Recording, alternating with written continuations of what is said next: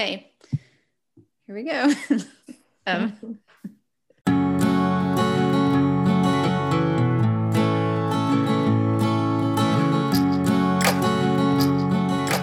Hey, welcome to Marginally, a podcast about writing, work, and friendship. I'm Olivia, a corporate fraud investigator living in London with my husband and 2 cats. I'm currently working on a novel and daydreaming about lots of other projects. And I'm Megan, a librarian and freelance indexer writing about complex women's friendships for both young adult and adult audiences.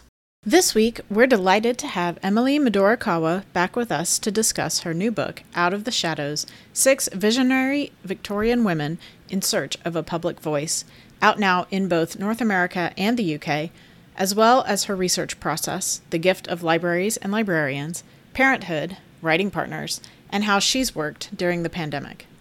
Emily is a winner of the Lucy Cavendish Fiction Prize.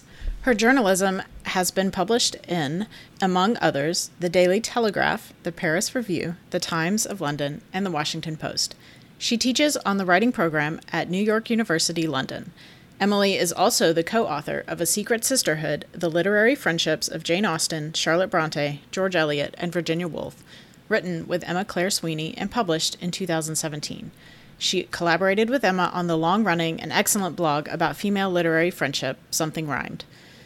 For more with Emily, you can listen to our previous interview with her and writing partner Emma Claire Sweeney from May 2019, and of course, find her online at emilymidorikawa.com, on Twitter at Emily Midorikawa, and on Instagram at MidorikawaEmily. And now, on to our show. Thank you so much for coming on our podcast again. And we're really delighted to have you back for a second time. Obviously, last time we were interviewing you with Emma Sweeney, but you have a new book out, and Megan and I both read it and we love it. And we'll talk about that a little bit more, but maybe you just want to introduce your book and kind of tell us about how it came about. Actually, I'm really interested in that. Yeah, so thanks very much for having me on. It was lovely last time to come on and chat with Emma, and it's great to be back again, this time on my own.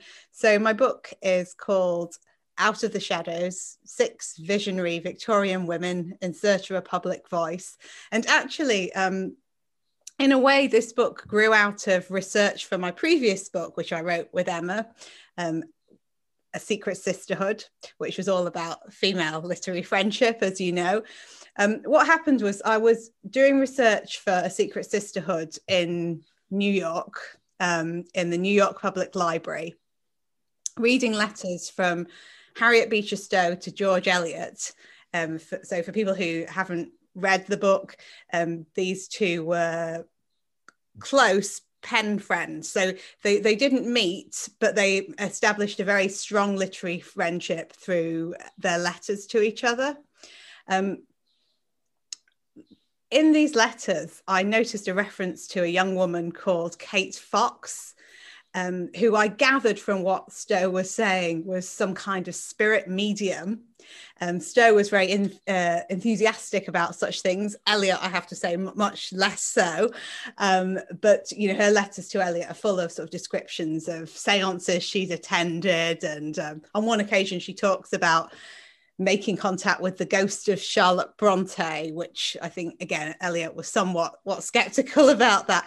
But anyway, in this particular anecdote, she talked about Kate Fox, and I was quite taken with her descriptions of Fox, you know, who came across as quite almost like an otherworldly sort of presence. She talked about how at this particular seance, Kate was able to get phosphorescent lights to shine in the darkness of the room in which they were sitting. So it's a very kind of atmospheric description.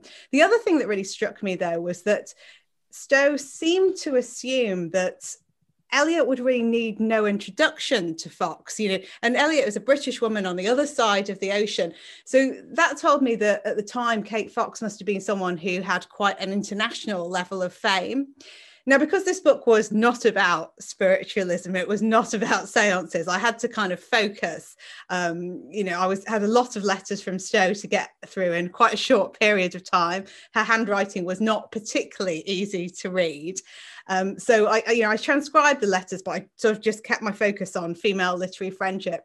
But once I sort of been working on that book for a while, researching it, you know, writing it, once I got past all that sort of thing, I found that these references to Kate Fox and also her sister Maggie Fox, who also appeared in the letters, just stayed in my mind. I thought I'll go back to those letters from Stowe and just sort of see what's there.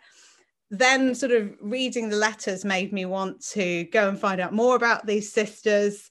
And of course, from there, you know, a whole world opens up to you, other women who were doing similar things at a similar time. And it really, really just came from there. Yeah. So if I can just fangirl a little bit about the book, what I really enjoyed, and we have more specific questions, but I'm really into the theme of just like how radical it is for women to talk about things that they intuit, let's say, or like it's a particular type of power that the women in your book actually display, and it gives them different types of access to different society. I thought it was really fascinating. So I guess it's not a question, but I guess, okay, so the question is, why did you want to tell that particular story? It's obviously interesting, but I think, like, what do you think it means for us? Yes, so when I initially, you know, I was just sort of trying to find out about this world of celebrity spirit mediums in the 19th century. And, you know, there were many different people that I could have focused on, but I eventually sort of started to kind of narrow down my focus, thinking, you know, I just want to focus on a small number of people in this book.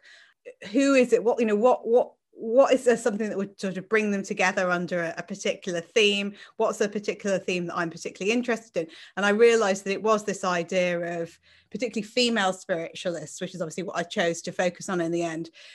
This link between spiritualism, seances, all that sort of thing, and, like you say, speaking in public. So that, I think, was the thing that kind of drew these women together, all of them in different ways for looking for a kind of a public voice, different motivations, different ways of achieving it. But I think that's something that really did kind of link them all together. And it's interesting that you sort of focused in on this as well, because I think these women were famous partially because of, you know, apparently they had this ability to contact the dead, but also just the very fact that they were speaking in public was something that was just as novel, actually, as the fact that they were supposedly, you know, channeling the thoughts of dead men. You know, yes, that was novel, but also just a woman getting up on stage and commanding a big audience in itself was a big draw in, you know, in just as important a way as someone who, you know, who sees supposedly contacting dead spirits. I really love, yeah. I mean, I grew up in super religious family where women were still really not allowed to address like the whole group, right? Like you're not allowed to preach as a woman. Okay, you can sing, I guess, and you're kind of decorative rather than able to speak. But there's also a symbolism, especially when they're contacting dead men, where it's like men are actually speaking through their mouths, and it's something quite radical about like that being a conduit as well. Anyway, I could talk about that for a while, but I just really love all the different kind of layers that symbol has. And also obviously like the actual history is fascinating. Yeah. In the case of Emma Harding Britten, who was a British born woman who ended up moving over to the United States and finding great fame as a spiritualist, but also an orator over there. You know, occasionally she would be met with, you know, hostile questions at the end of a lecture, and she was often actually reminded, you know, of what it says in the Bible about women not speaking in public, and, you know, she would have to kind of negotiate that and try and find an answer that would be acceptable to her audience. No, it's super fascinating. I'll just stop rambling about how much I like your book and let Megan ask a question. I liked all of that. And I think what I think that you did that was so interesting is the way you tied all of these women together, like Olivia says, like through a focus that not everybody would have necessarily picked up on. There was a lot of information that I hadn't known. I mean, even growing up in the US, you know, hearing about Victoria Woodhull running for president, but that's the only thing that I ever knew about her. And so all of the other things were, they were new, but the whole the layers of like business acumen that it took for them to pull all of these things together. But I think what I really liked a lot about it is sort of one of my own pet obsessions, which is the whole, Victorians were not that different. They're just like us. We haven't changed a lot since then. So what were some of the things that you discovered in writing the book that were maybe the most surprising or interesting to you? Well, apart from, what I've already said about this idea of it being quite so novel for women to be speaking in public like this, I think I was really interested in what a female dominated world this could be. So obviously we think of Victorian society as being kind of quite patriarchal and women not generally being in positions of power. And I should say it wasn't entirely dominated by women, the spiritualist scene. There were many prominent male spiritualists as well, but it did seem to be a world in which women were able to flourish in ways that would have been impossible really within Victorian society at large. I think that there were sort of various reasons for this, but one of the reasons actually was kind of tied in with ideas of what it was to be female. So, women were often regarded as the more sensitive gender. They were often seen as being like more intuitive, more emotional, which would often be an argument against women being given any sorts of positions of power. But within this particular world, sensitivity, emotion was seen as something that could be quite positive. Also, I think young women, so the Fox sisters in particular, the two youngest were very young when they first came on the scene, sort of just in their teens. And in fact, Kate Fox was actually slightly younger than that. Again, usually, young women, girls essentially, would not be given like a great deal of respect. But I think there was this idea that being young, they would have this innocence. They wouldn't be able to pull off, the kind of mass trickery that they might otherwise have been suspected of. Of course, there were people who were skeptical about what they were doing. There were people that did feel that, there was definitely trickery going on and they weren't actually contacting the dead in the way that they were presenting themselves to be doing. But a lot of people who did believe in their powers, I think, were quite drawn to it because of this idea of this innate innocence that they had. We were really interested in so to move into like our nuts and bolts on brand marginally discussion, we're interested in how you organize your research process. We really, get as specific as you want and or can about that, because we are very curious about it, and it's obvious that you did a ton of research, but also like listeners really like to hear about these things. So yeah.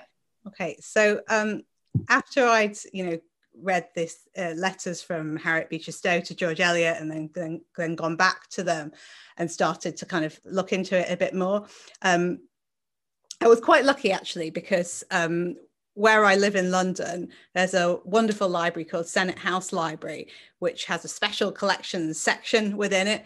And within that section, they have something called the Harry Price Library of Magical Literature, which is just this fantastic resource, into, magic, but also spiritualism and other things kind of related to that, occult studies and that sort of thing. And they have all sorts of old books that are hard to get hold of anywhere else, old papers, various kind of interesting artifacts. So I started to go there quite regularly to find out about this world, and they all got to know me quite well because I was there every day kind of reading about spirits and people trying to contact spirits in the late 19th century. And then from there, once I decided on which women I wanted to focus on in the book, who I should say were the Fox sisters, who we've talked about already. They were a group of sisters from upstate New York who kind of exploded onto the cultural scene in the mid 19th century, and went on to have these quite illustrious careers that ended not so illustriously. So it's kind of some drama there that was quite interesting. I also focused on Emma Harding Britton, who I've mentioned already, the sort of trance lecturer who was channeling the thoughts apparently of dead men. Victoria Woodhull, who I think Meg can mention back then, childhood clairvoyant, sort of Wall Street trailblazer, and then, you know, America's first female presidential candidate. And then the last woman that I focused on, Georgina Weldon, was a British woman whose husband tried to get her locked up in an asylum for various reasons, but the main one really being that he wanted to pursue a relationship with another woman, and this was quite a convenient way to get rid of her. But the evidence that he really tried to use to get her put away was all very much related to her spiritualism. You know, he managed to convince a series of doctors that this implied that she was mad, and she was very lucky actually not to be carted off to an asylum and to be able to kind of I guess take a sort of a revenge on her husband in a way by bringing what had happened to her into the public eye. So those are the women I focused on. And once I had sort of decided I wanted to do that, then I had to kind of look at where I would be able to find information about them. And as is often the case when you're researching particularly sort of lesser well-known figures, you don't find their entire archive neatly in one particular place. You know, there's often quite a scattered archive that will be in various different libraries all over the place, you know, so in this case in the US, but also in Britain. So I either visited them or sometimes I was able to get me to send me materials.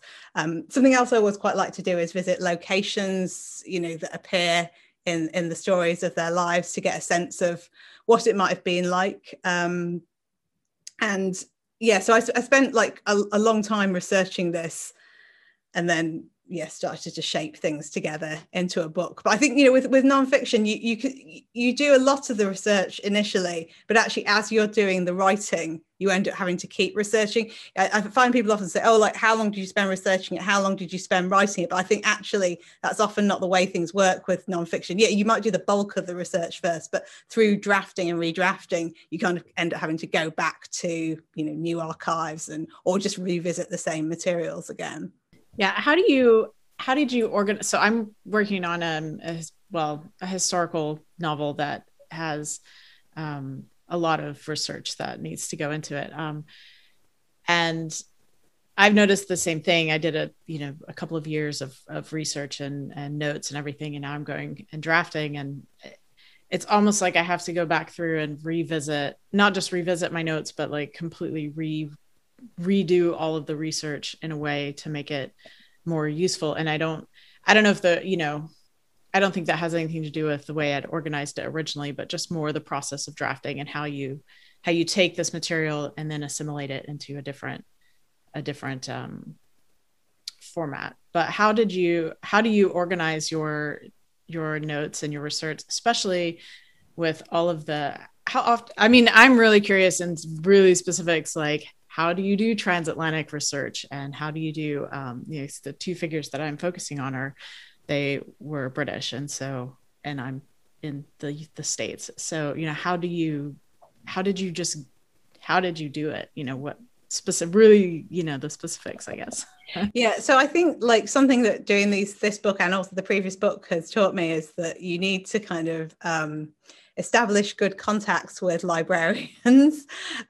You know, librarians can often be very, very helpful, but it's kind of important to, you know, approach them, you know, politely, obviously, but also with a clear sense of what you're looking for. I mean, a lot of librarians and sort of museum curators and other individuals actually went way far and beyond like what they needed to do in any way to help me, and, you know, would sort of, you know, I would request particular materials, but they'd be like, oh, I was looking in the archives and I found this as well. Maybe you'd like to look at this. You know, some of them, you know, went out of their way, spent a lot of time, you know, scanning documents and, you know, so I think that's really important. Obviously, in many ways, you know, things have got easier because, you know, we have the internet these days, you know, and so things can be sent electronically. It's not always a case of having to go somewhere and like literally photograph everything, although, different places have different rules. But yeah, that's been something that's very important to me, kind of like, there's lots and lots of librarians and museum staff that get thanked in the back of the book, because I definitely couldn't have written the book without them. In terms of sort of organizing the research, I mean, like once I kind of had enough material that I was like, okay, I have enough to write a book, then I keep files on my computer where I keep sort of documents, and I do make a plan of how I'm going to use the research, but it is always like quite a changing thing as you get into the book. And sometimes the story you thought you were going to tell is not quite the one that you are going to tell, because you found out different things. So I think you have to be quite flexible as well. I mean, definitely kind of trying to keep good notes of where you found everything is very important. I feel like, I learned quite a lot from the experience of working on the Secret Sisterhood before, where perhaps sometimes my note keeping wasn't quite as good as it could have been. And so, at a later date, you're going back and trying to find out where you found everything, so your sources at the end of the book are all correct. I think I probably did a better job of that this time, because I just remembered it was a bit of a headache right at the end last time. But I'm still learning on this, that there's always more that you can do, I think, to organize yourself. But I don't have sort of any particular, I know some writers have like amazing kind of technology to support them in this, and kind of these really sort of super duper electronic filing systems, and I'd say mine are fairly well organized, but fairly basic as well. Yeah, lots of Word documents. I'm still a fan of the Word document. So I appreciate that. I just wanted to transition a little bit into the publishing element. So how did it work on this? Because it's not your first book. So did you put together a book proposal and take it to the same people that had published your stuff before? How did that work? So I wrote a book proposal, which was broadly quite similar to the book that actually came out. Obviously, some things did change, but it wasn't vastly different. It was the same characters, broadly followed the same arc. And I worked with the same American agent on it, because the book found a publisher in America. It's now being released in the UK as well, but that was something that was organized much earlier. I have sort of two agents, one in the UK and one in the US, but the decision was made that it would go out on submission in the US first, which is quite unusual, I think, for a British author. But just because, part of the book, I mean, at least half of the book takes place in the US, it was felt it would, perhaps appeal to an American audience. So that was the reason why that happened. And then, it was published by a different publisher from last time, Counterpoint Press, who have been absolutely fantastic, to work with, and also like in terms of getting the message about the book out there.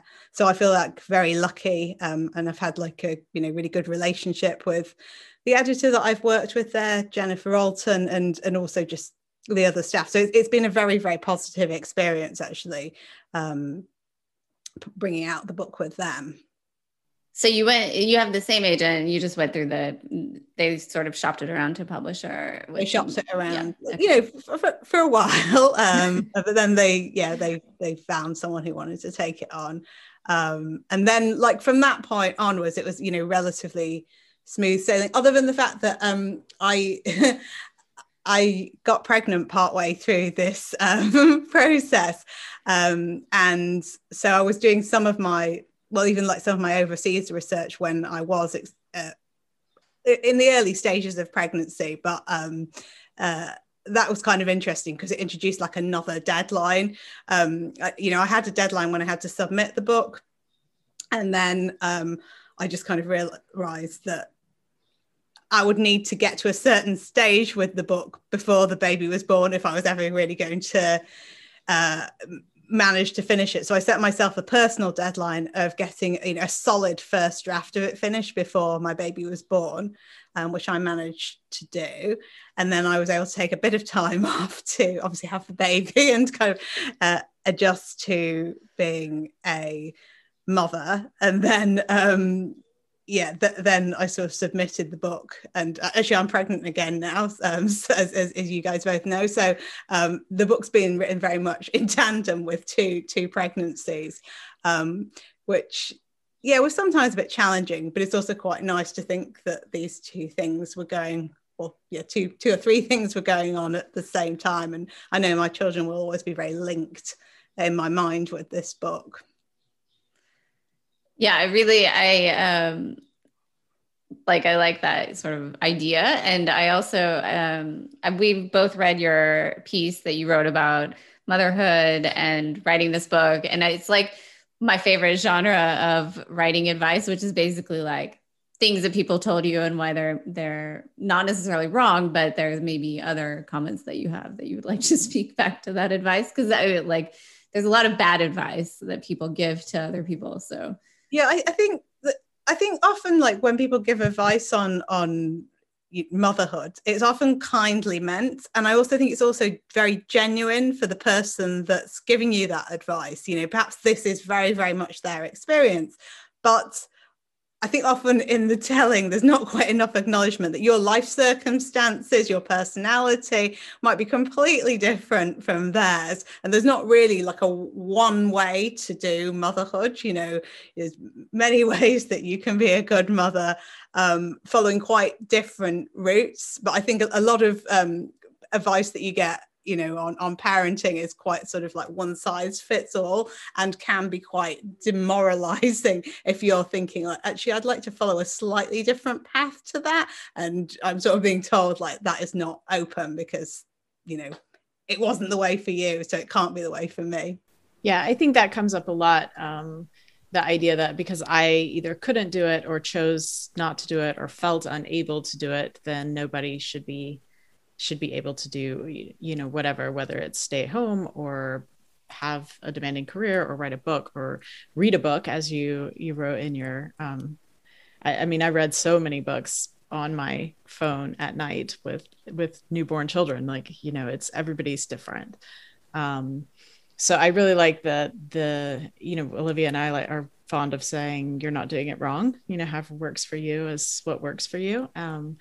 So with that caveat in mind, that for our listeners, that they're not doing it wrong if they can't do it the way you did it, what sort of things worked for you particularly to get the revisions and work through all of the things that you had to work through after your child was born?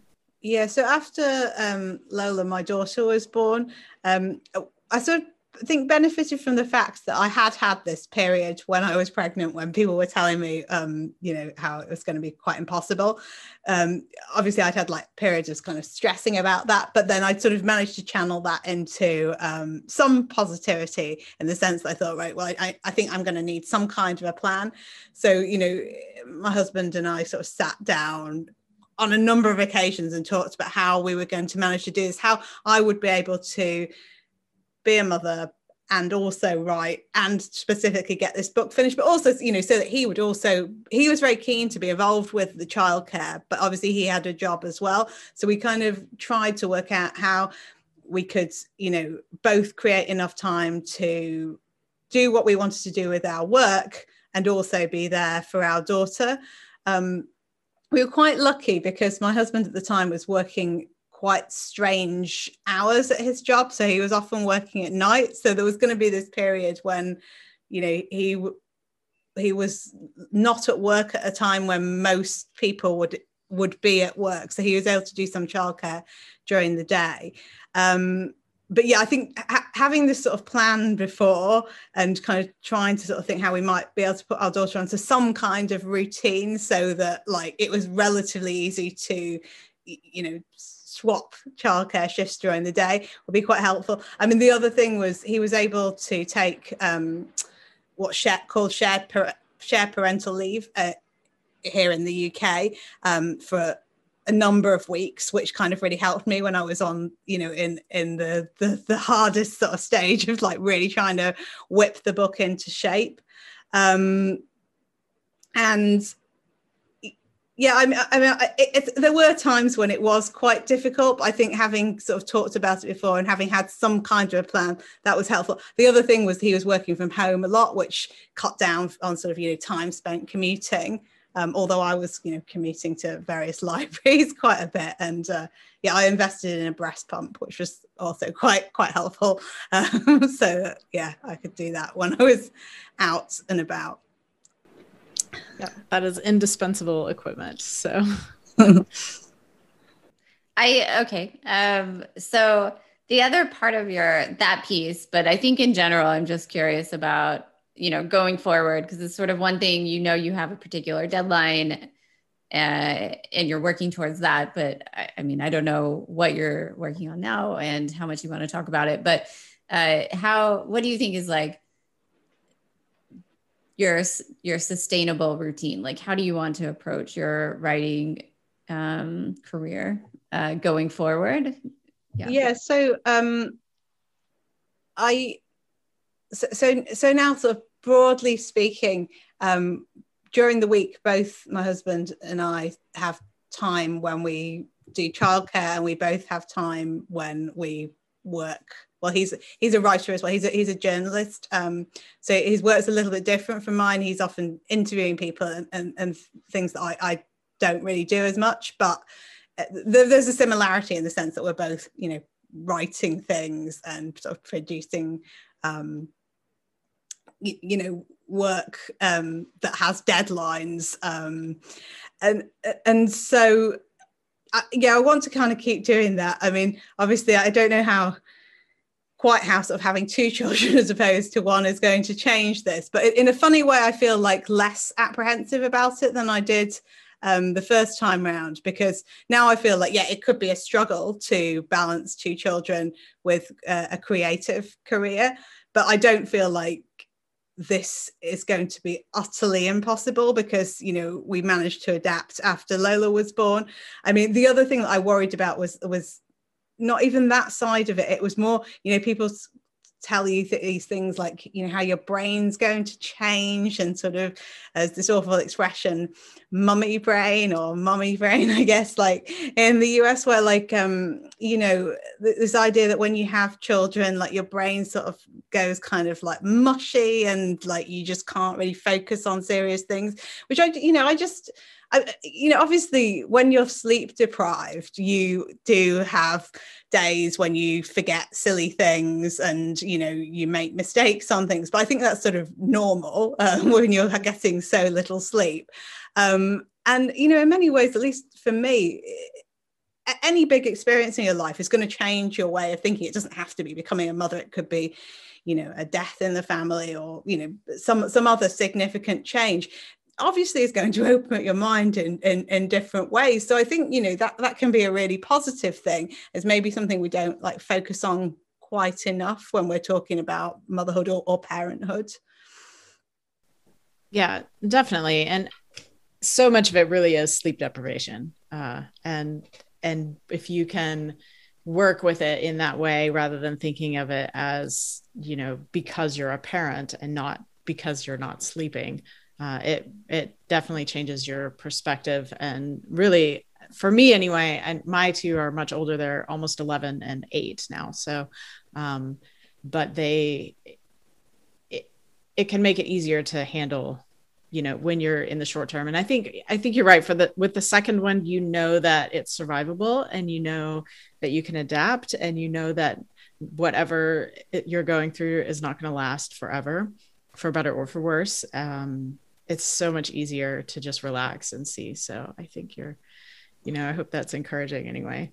Well, thank you. Yeah, I think it is good to try and remember, you know, things are just a phase, you know, which can be hard to remember sometimes when you're in the middle of, you know, a particularly rough patch, perhaps with, you know, not sleeping, or suddenly, you know, your child suddenly decided to refuse all this food that they loved before, you know. But I think, yeah, someone said to me quite early on, you know, almost all of these things are just a phase, and if you can just kind of keep that in your head, And I think often, when you look back, actually the phase was actually relatively short. It was maybe just a few weeks, but sometimes when you're in it, you feel like it might go on forever. So I think that's really good advice. Yeah. And when you've never been through it before, you don't know how long it is going to last. So you can say, well, intellectually, I know it's going to end, but I've never seen the end before. So I don't know. It's, in a way, it's sort of like drafting a book. Like you feel like each time through it's going to take forever and ever. And then you get through it and you realize, like you said, looking back, like, oh, I made it through that time. So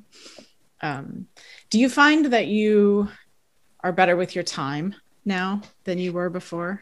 Yes, largely. I think, there was a period like after Lola had been born where I just thought, what was I doing with myself before she came along? And of course, that's not really true. There were many things that I was doing then that I'm not really able to do now, because obviously I think you have to kind of focus in on what's really important. But, when you've only got a limited amount of time before you're going to hand your child over to your partner or, to whoever, it does kind of make you kind of just get focused and sit down and not spend ages, procrastinating and going off and making a cup of tea. And, obviously there are still days when it takes me ages to get words down on paper. I do still have days like that. There are probably fewer of them because I feel like my time's very, very precious now in a way that perhaps I didn't quite feel like that before. Yeah, I don't have kids, but the days when I feel like a real writer, like the romantic version in my head, are like the days where I like faff around in my emails for like a couple of hours, and you just like read the newsletters that you get. And now I'm like, and then settle down to writing. And then I'm like, oh, I'm a real writer today. Like, which is obviously nonsense. All real writers are working to deadlines and everything else. But yeah, you do have this myth that sometimes that you need all of this like time, but actually I think having concentrated bursts of time and then letting some of the free flowing things fill other space, like blank space in a work day, or that period where you're, I don't know, feeding a baby or something like that, like letting that be empty space. Like you can use empty space in different ways once you have other commitments, basically. Yeah, and I think obviously it's great to actually be sitting down and really able to focus on work, but you do sometimes, I think, in that redrafting process, sometimes it just takes time to find a solution to a problem, doesn't it? And sometimes actually kind of having that space doing something else, whether it's going for a walk or like looking after your child, doing something that's not enormously mentally taxing, it does often just free up that sort of headspace where you're not really thinking about this problem that you're having with your work, but it's sort of there in the background, and when suddenly a solution does just pop in. So I think bearing that in mind can be helpful, and probably also carrying a notebook so you can scribble down, or even if it's just on your phone, like scribble down a note before that thought flashes away again, I think can be definitely very, very useful. Yeah, definitely. Well, I was just wondering what else you have going on right now, because I know you teach sometimes, and how does that, So I usually teach at New York University's London campus, although actually this semester I've actually been furloughed because of the coronavirus. So I would normally have been going back to work in September, but because I'm having my baby next month, I'm going to take a period of maternity leave after that. So the idea is I'll take a bit of time off pretty much like over the summer, although I'll probably still be doing like bits and bobs of things, but then trying to sort of recommit myself properly to writing in the autumn, and then eventually going back to work at New York University London at a slightly later date. So at the moment, I mean, the book's it came out in the US like a couple of weeks ago now. It's slightly lost track of the time. It came out in the UK just a few days ago. So I'm sort of mainly focused on, doing things like this interview and just kind of trying to get the word out there about the book. I do have an idea, well, a couple of different ideas actually of things I want to work on next. One is a non-fiction idea, one's a fiction idea. both set in a similar period to this book, but with quite different subject matter. But I haven't really committed to either of those projects yet. So I kind of, I've done some initial research and jotting down of ideas, but I really need to get some headspace. And that's probably something that's not going to come straight away, because my baby's going to be born at some point in the next month or so. So this is something that's just kind of going to be there in the background, but not that I'm really actively working on for a little while yet. Can you tell us what that period looks like for you? I mean, this sort of fallow period where you're letting the soil renourish itself. I don't know what kind of metaphor I want to go with this, but how do you let yourself not work on, not decide? I don't know if this is a problem for you, but it definitely is I'll find an idea. I'm like, yes, that's the idea, without maybe critically assessing it. And there could be 10 other ideas, or I might try to start all of them. So how do you sort of play with ideas and not commit? So I think, like, when you have a nonfiction idea, there are sort of some curbs on doing what you said, because usually the way that it would, well, with most nonfiction projects, I think probably you would try to find a publisher for it perhaps before it got published. That might not happen, but that would often be your aim, because I think nonfiction projects often involve research, and there are costs involved with research. So it's quite nice, to know, well, what sort of budget have I got to work with here? Can I even afford to do this book? So I guess, like, writing a proposal gives you the chance to sort of road test that idea. And if you can't even get the proposal written because it's too much of a mess, then you kind of maybe need to rethink the idea of doing the book. I think with fiction, the standard way to sell a book, although obviously there are authors who do manage to sell it on an early idea, particularly if they're quite successful already, the standard way would be to write the book first and then try and sell it. So in a way, that's like a bit more of a leap of faith, isn't it? Because, you have to sort of work out in your mind, is this a story that I could write? Is it the sort of story that someone would actually want to read? And I don't know, I mean, books change as well so much during the writing of them. So I think there is always going to be that element of having to just make that jump before you really know if this project is really going to work or not. I think that's one of the quite hard things about being a writer. You might have an agent, or you might have friends that you can talk to about this idea, but you're not working with a huge team of people from the beginning. It's a little bit different, say, from being, I don't know, a writer for like a hit show on Netflix or something like that, where that probably comes with all its own frustrations. But you're sort of, you've seen this project, the whole team of people working on it and kind of talking about different ideas and kind of sort of trying to find this kind of route ahead for it. Whereas I think when you're working on a solo project, like, there may be people you can bounce ideas off, but there is going to be a lot of sitting on your own in a room, trying to make the ideas work, trying to make the language work. And there'll be days when you feel like it's really flowing, and days when you feel like, why did you start on this thing? Which I think actually happens with almost any project at some point. There's always a point partway through the writing when you start to think, I don't know why I began this project, I don't know where it's going. I don't know if anyone will ever want to read it, even if I can finish it. Nope, totally not familiar at all. Yeah. So when you were here before, you were here with Emma Claire Sweeney, and you two have a, it's one thing to be friends. It's a whole other thing to have a long-term project with the friend where you're sharing responsibilities and working together. And so it was really fun to talk to you.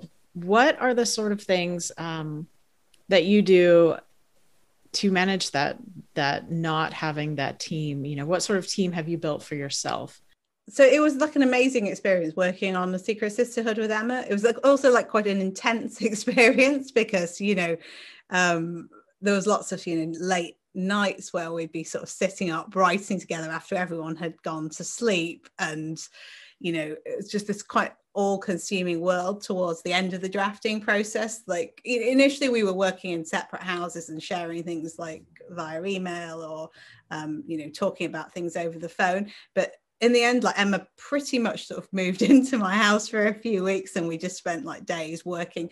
It was very kind of like close way on manuscripts, kind of, we'd written all the chapters, but we were kind of fine-tuning the language, and just sort of staying up for hours and having quite heated debates about, sometimes like points of argument, but it could also sometimes just be a turn of phrase, or like, whether to put a comma here, or, getting really into kind of the nitty gritty. And there were times where Emma wouldn't mind me saying this, I'm sure, there were times occasionally when you think, oh, this is so frustrating. Like I was just working on this on my own, like we could get through this quicker.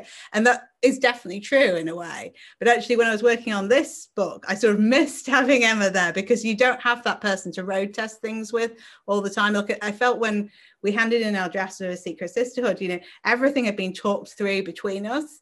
There might have been times actually when jointly we ended up making, there could have been other decisions that we made, but, we were very, very sure that we'd made like sort of the right decisions for us, and everything had kind of been like argued out and sort of agreed on.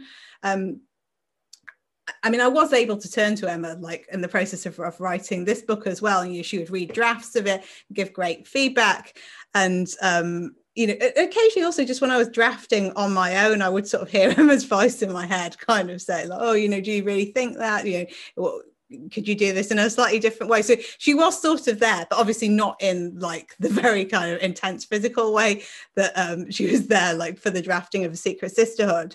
So I missed that, and I sometimes it would feel like you were doing this in a more kind of lonely way. But I was able to call on Emma. I had other friends as well that I showed early drafts to. My husband also reads my drafts, and he was able to give feedback as well. So it wasn't like I was entirely on my own, but definitely more so than with the previous book. And another thing, like when you're doing like the publicity side of things, so not like interviews like this that are kind of so friendly, but like sometimes when you're doing events, and perhaps particularly then you're having to travel for an event, which is again less the case at the moment because of like coronavirus restrictions, it's quite nice to share these things with somebody else rather than doing them on your own. That was going to be my other question about creative community. So as usual, I think Megan and I have got to a point where we pretty much like read each other's minds when we're doing these interviews. Yeah. Well, to read Olivia's mind and take her other questions. So we're mindful of time.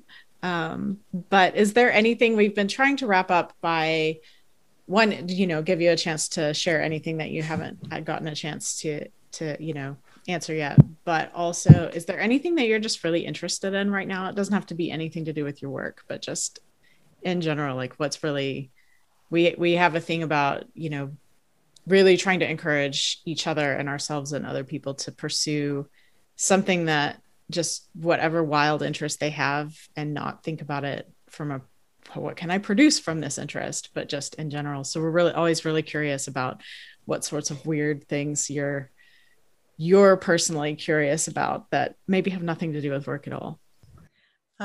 Well, so in addition to having a baby during working on this book and then getting pregnant again, the other sort of big change over the last year has been we've moved into a new house in a new area of London, and so that was just at the beginning of this year. Just got to throw that into the mix as well in the run up to the book coming out. We kind of felt like we wanted a bit more space because we've got another kid on the way, but we moved in during the middle of yet another UK-wide lockdown. So it was quite a strange experience. We moved in the winter, when you're probably not seeing the local area at its best anyway. And also everything was closed pretty much. So what I'm really kind of looking forward to doing over the summer, once I've, managed to give birth and sort of, get on a bit more of an even keel with that, is really kind of getting to know the area of London that we're in, both in terms of just like in ordinary ways, but also getting to know something about the history of the area, which I'm always really interested in. We have this like wonderful old Victorian cemetery near us that's kind of full of it's kind of almost like a nature reserve in a way, just beautiful walks there. But also I actually always really enjoy visiting cemeteries, because I think there's so many kind of like old stories there, and on the gravestones and that sort of thing. So yeah, I'm just kind of really looking forward to getting out and about in this part of London and exploring a lot more. So that's the thing I'm really looking forward to over this summer, when hopefully the weather's improved a bit as well. It's been an absolutely dire year for weather in the UK, just non-stop rain, and it feels like it's never going to warm up, but hopefully it will at some point. I really hope we turn a corner, because it's been just like all year, like windy, rainy, awful. It's the opposite of last year. So yeah.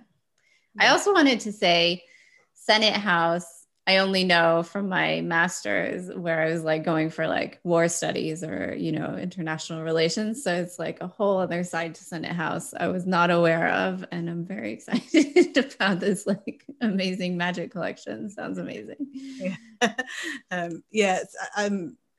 Again, these libraries have been locked down really for the last year or so. I mean, there's been periods when they've been open, but they've been open under restrictions, as is the case with all sorts of academic libraries and sort of general public libraries as well. So it'll be wonderful when all of these things open up again and people feel comfortable to go and use them in an ordinary sort of way. I definitely feel very lucky with my book that I managed to get most of the initial research done before all this started, because if I'd been sort of a year behind with the research, it would have really been impossible to continue, because even sort of writing to libraries and asking, can you send me things? Sometimes they were just like, I'm afraid we can't, because there's no one going into the building to access these things. And that really only happened with a couple of things, just pictures that I was hoping to use in the book, wasn't the end of the world. But if that had been like,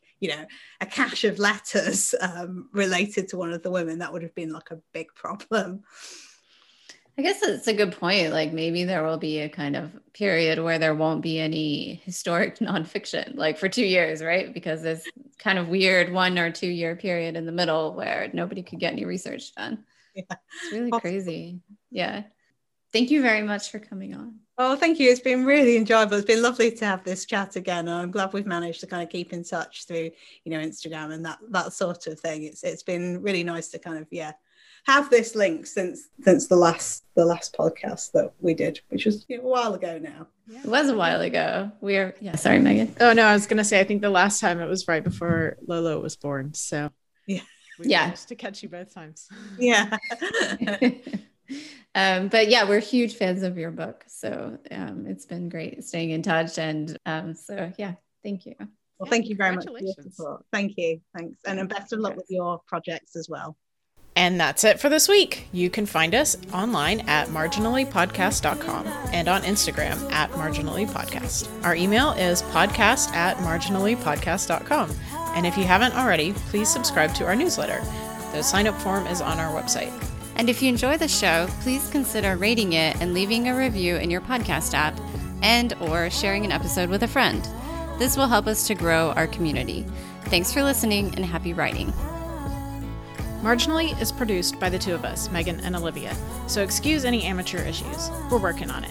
Theme music is It's Time by Skarika Rikaska. Show notes for every episode are available at marginallypodcast.com. Thanks for listening. Thank you so much for coming on our show again. Our podcast.